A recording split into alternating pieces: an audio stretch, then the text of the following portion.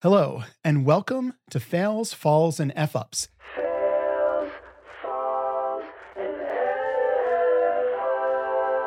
And you might notice that I am using the polite version of the title.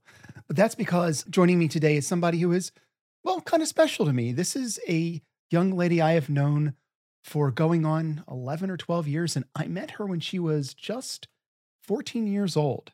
But she had her own company going, doing animation, and she did the very first animation that was ever done for me. It is Dani Bowman of Danimation Entertainment.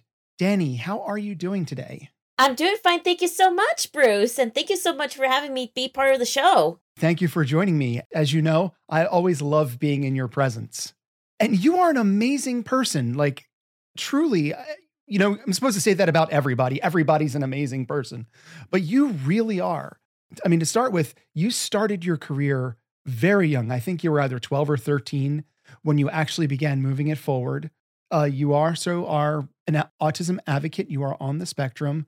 Your days are incredibly full. You're the most driven person I've ever met. You're more driven and intense than most professional MMA fighters. It's amazing how much energy you have to drive your stuff forward. How did that start? How did you go from being a young girl, not even a teenager yet, to being, I'm going to start a business. I'm going to create professional animation? You could say that I've been animating ever since I picked up a pencil. How old? I was doing a little stop motion animations when I was just a very teensy weensy little one. What I did in the beginning is that I used to do little stop motion animations with these little plush toys known as the Kodak Colorkins. I used to take one picture, move them, take another picture, do them again, and do it back and forth. And I would ask my parents to print out the pictures. And then this talent went on and on through my years, through elementary school, where I did little picture books when I was a little kid. And then I moved on to doing some animations that were done on PowerPoint presentations, Adobe Photoshop, and MS Paint before I came up with the concept of Danimation. And how do I came up with that concept? It's because I've noticed that I've been growing my animation skills, and I always wanted to start a company. So this has been my dream. That idea came in when I was 11 years old. I've been having this idea, and Sandy and Patrick they just noticed my gifts. So what they did is that they helped me get my company started. So just for like a little bit of context and clarification, you started doing stop motion animation with your plush toys before grammar school. So we're talking somewhere between the ages of 4 to 6 years old is when you started to first begin playing with animation. Yeah. And also for clarification, Patrick and Sandra are your aunt and uncle, and they were the people who helped facilitate you. That's right. So at 11 years old, you were like, this is what I love to do. Was there a particular cartoon that you looked at and realized I could do that? Or did it come from just the picture books? Well, many of the cartoons that I've watched over the years definitely inspired me to do so. But there's one particular person that I admired the most, who I thought he had Asperger's, the creator of Pokemon, Satoshi Tariji. Satoshi Tariji, he started his video game comic book company, Game Freak, when he was 17 years old, alongside with his friends. They began as a fanmazine. A fanamazine. It's hard to pronounce magazine and fan. Fanzine. They started a fanzine company, Game Freak, before it became an official video game company. So I set out to beat Satoshi Tariji's record by starting Danimation at age 14. For the viewers and listeners, I was their first client. I did a little short web series. It's been 10 years since Under the Doghouse has been released. Since that was your first paid job, I'm kind of curious, if only just out of curiosity. When you got that first job, and granted it wasn't for that much money, but it was a paid job, were you like, I'm really excited to go? Were you nervous? How was getting your first paid job like for you? Getting my first paid job is definitely something exciting. At the same time, it's lots of work. I didn't realize that when getting a job, I didn't I thought I had the creative freedom to do things, but I have to do what the client wants. Exactly what it wants. That's what Patrick told me from the start when Danimation began. Here you are, you started your company earlier than 14. At 14, you had your first paying client. Hi. And then you went forward. How was that like for you? Because again, you're granted you have these abilities. And of course, I made the joke about more like drive and intensity than an MMA fighter, but really you are an incredibly strongly driven person. How was it like building a business at such a young age? And were there any kind of emotional costs to it? Did driving forward like this affect your social life? Did it affect your playtime? How did taking on a business at a young age, a serious business to grow into a big organization, because I know that's your intention. How did that affect you as a young teenager? There's many different types of tights and ropes and many mountains to climb. As I started my company, when starting a company, I didn't realize how not so easy it is to start a company. The benefit for me is I get to get the money, be able to get these paid gigs, which is fabulous, and get to create animation content and build up my portfolio. But there are some sacrifices as well. One of the sacrifices I had to do is give up some of the unlike many teenagers who play video games, I won't have any time to play video games. I had some, but not as much as many teens would. But the greatest thing about running a company is that you get to be your own boss, which I thought it was so amazing, but there's so many deadlines that keeps me motivated. Here's a little question for you. How do you relax? Because you spend a lot of time staring at a screen. So when it's time for you to ratchet down, to relax, to just enjoy yourself, what do you do? How do you downshift? It's all thanks to Sandy, who's able to help me with the schedule. Patrick and I are both workaholics because we have a company to run, but Sandy is the one who wants us to take a break. Come on, you guys. Come on, you two. It's about time to take a break. It really depends on the circumstances whether I want to take a break or not. But the biggest point is once the deadline is finished, the reward comes in, which is the taking a break, whether it's vacation or going to a convention for fun. We make time. And that's what business people do. We make the time. We schedule. Aside from going to vacations or things like that, is there any like small things, or are you pretty much just working all the time until you get to that break? So we do have a schedule that happens. We usually have a Friday off after the work shifts. So once my shift is done, then I could be able to take a break. We usually work at around from 9 to 5. All right. Unless if there is tight deadlines that we have to go through, whether it's a big project. If we have a big project, we work all-nighter. It really depends on the project.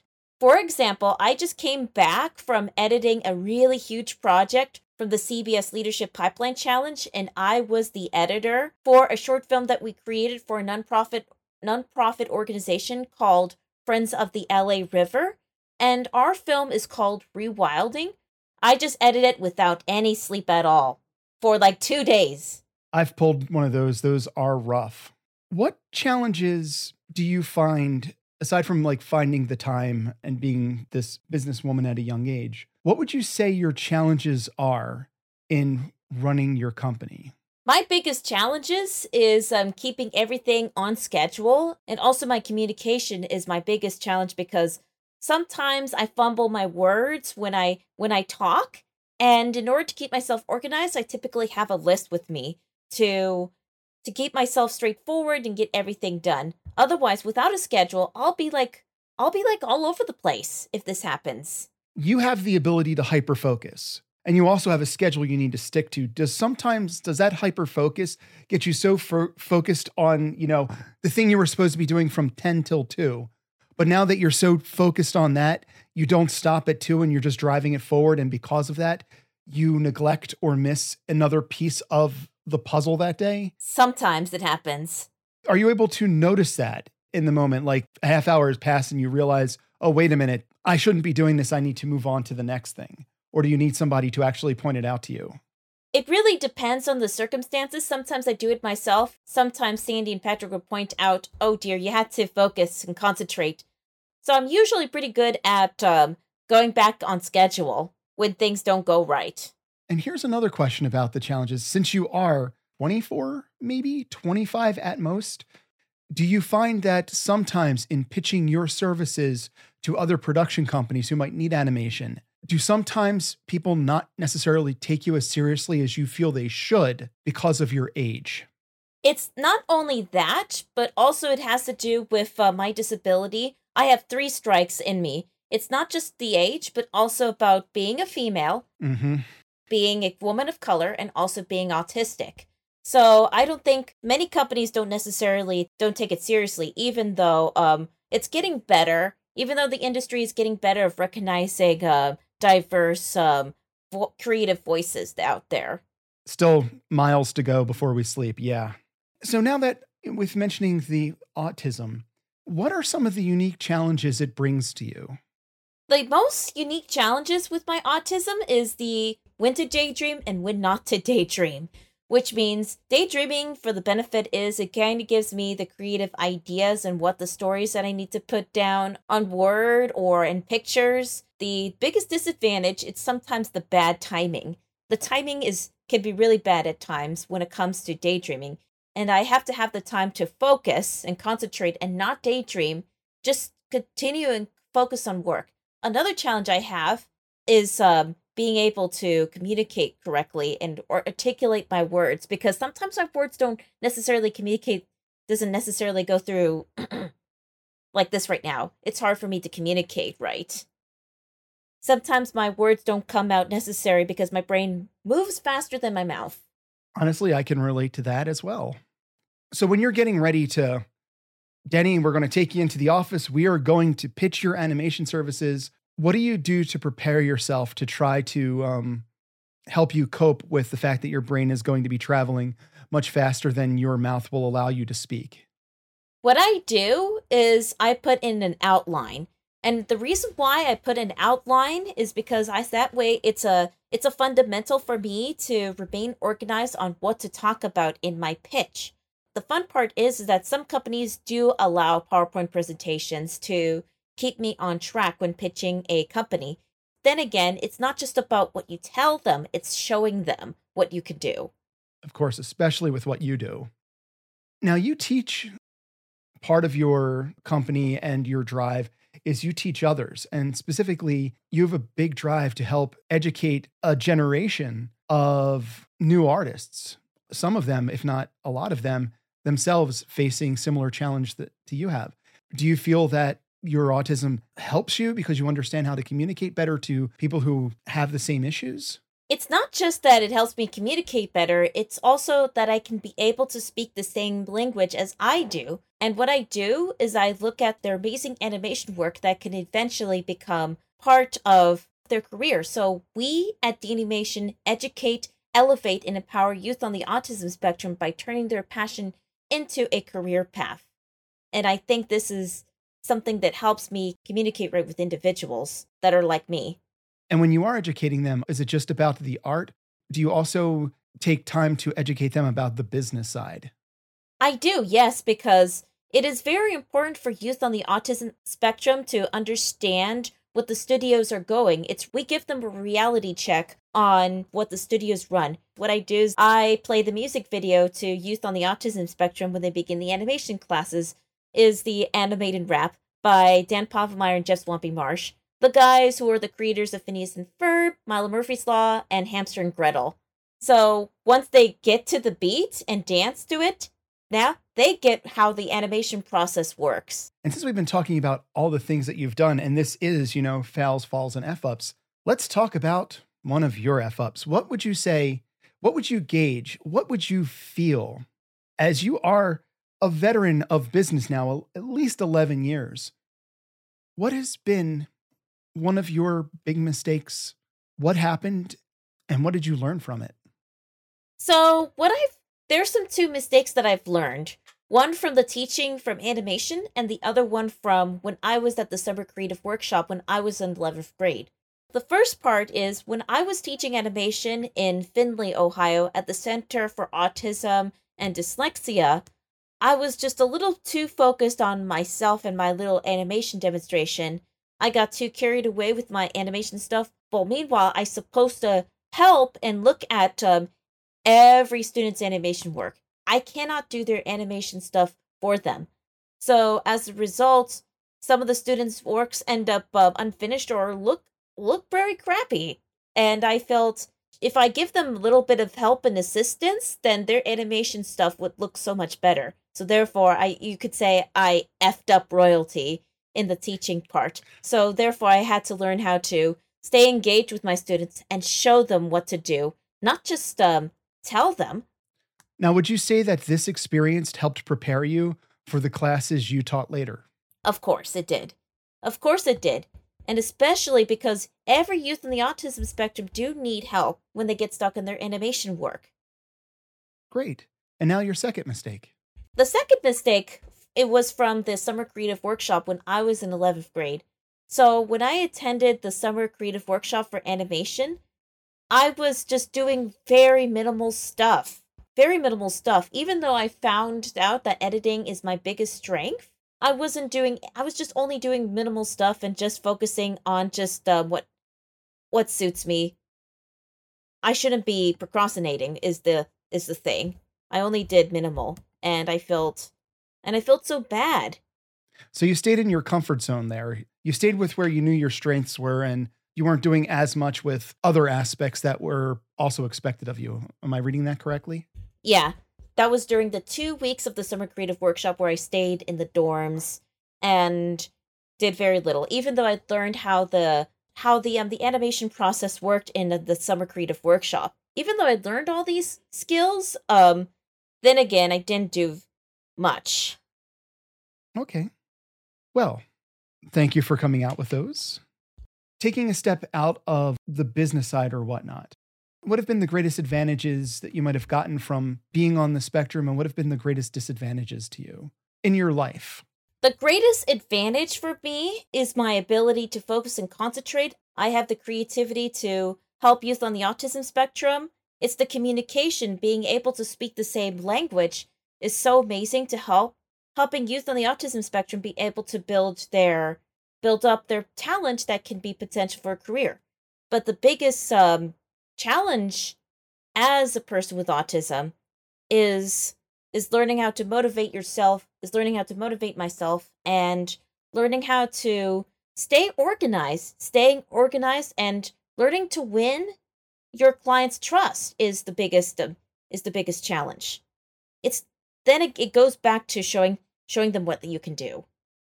And speaking about showing them what you could do, recently you showed a lot of people things you could do.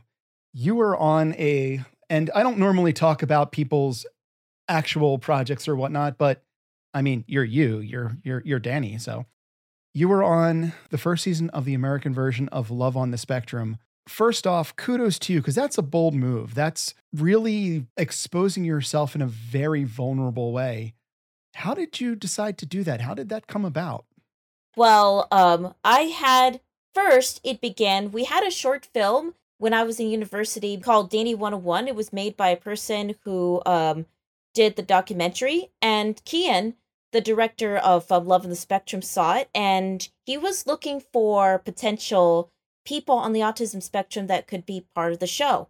He saw the short and he contacted me and see what location he would like to see me. So at the time, I was teaching a Saturday animation workshop that was called Music Space Studios. And Kian visited and did an interview. It was in the beginning of 2020. I was being interviewed. I was so excited to be part of the show until the pandemic hit. March 11th was when the pandemic hit, and the process just slowed down until the next year. I was finally being able to be accepted to be on the show. I was definitely so excited because the reason why I really wanted to be on the show is because all my workload gets in the way of my dating life, and it's just so hard to get the time. And it was so amazing that I get to have the time to be on the show and to find a potential love interest. During the film process, Kian and his crew were definitely just were like my wing people to me because they're always helping me be myself and do whatever I want. However, what I should have done in the show is that I shouldn't be expressing my feelings out loud to the guy that I first dated, especially because it's a blind date. I shouldn't be expressing myself out loud or kissing on the first date, which is my total mistake for me, which I should have done. I have to admit, like, seeing you on the show, because I watched the original Love on the Spectrum. I'm not big on reality TV show, and I don't really regard Love on the Spectrum as reality TV. You could clearly see that the filmmakers' intentions were honest. They were trying to help. And you fall in love with the people. Like, I remember, I think his name was Sam from the first season. He's just really excited to find a date and the way they're helping him. And you could also see when somebody would get uncomfortable on a date, the person with the camera was kind of checking in and making sure they were okay. They were there to help. It did seem much more like a pure documentarian style helpful thing versus reality TV show. It's a documentary. As a result, when it released, I get these unexpected people that wanted to take pictures of me, which is really nice. The in-person side is really nice. However, people can be toxic in online. Oh God, yes. Yeah, people were shaming on me for what I've done to the first date.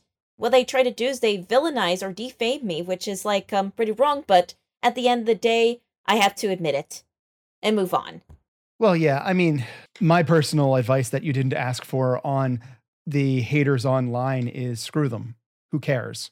None of these people would have the nerve to say something like that to you directly if you were standing in front of them. I know from the original Love on the Spectrum, because they did the 2 seasons, and there were a couple characters who reoccurred. Are there plans for you, if they're doing a second season, for you to be involved in that? Yes, I am definitely would go forward for the second season. What was your favorite part of being on the show, of anything? And it doesn't have to be a date. What was your favorite thing about it, the entire experience?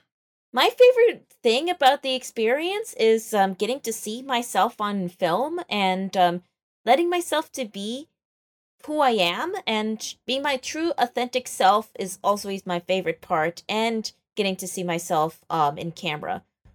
If there's anything I ask you that's sort of like, can't talk about that, just be like, nope, can't talk about that. But I'm curious, since there were other people and other couples who their storylines in no way, shape, or form intersected with yours, but did you meet them during production or after production? Have you made friends with, I wish I could remember the names, but you're not supposed to mention names, but like there was the girl who had the stuffed animals and she met a guy and they really clicked and they were adorable to watch. Like, did you get to meet her and meet her boyfriend? I actually knew of her ever since we saw each other from Spectrum Laboratory. So you've known her from before. I have known her from before, and especially we were featured in one of the first documentaries we'd be featured together was Generation A. That's one of the other documentaries that were featured before Love to Spectrum came. So coming out of this, aside from the experiences of dating and romance, did you gain some new friendships out of it? New friendships? Well, my second date, I've gained a friendship with the second date. We still remain friends. We chat each other through text, seeing how they're doing. We kept in touch. That's nice.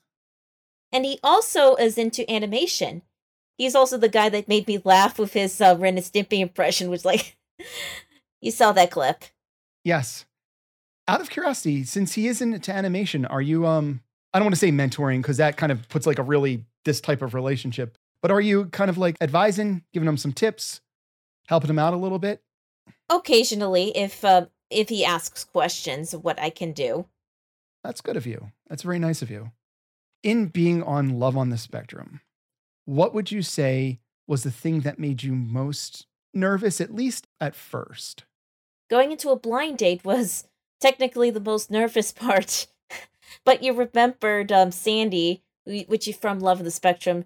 She tries to give me something to calm me down. And there, in your face, the shot. Like, I've met both Patrick and Sandy. They've always been so supportive and loving with you. And it was flat out adorable to watch them, going like, oh, our girl out into the big world around you and trying to help you and guide you. And I know you're back there, Sandy. I know you can hear this as I'm saying it. It was adorable because you do have this wonderful support structure. Your aunt and uncle truly, truly love and adore you and truly want the world for you. And it was lovely to see that on camera in such a personable and occasionally charmingly awkward way.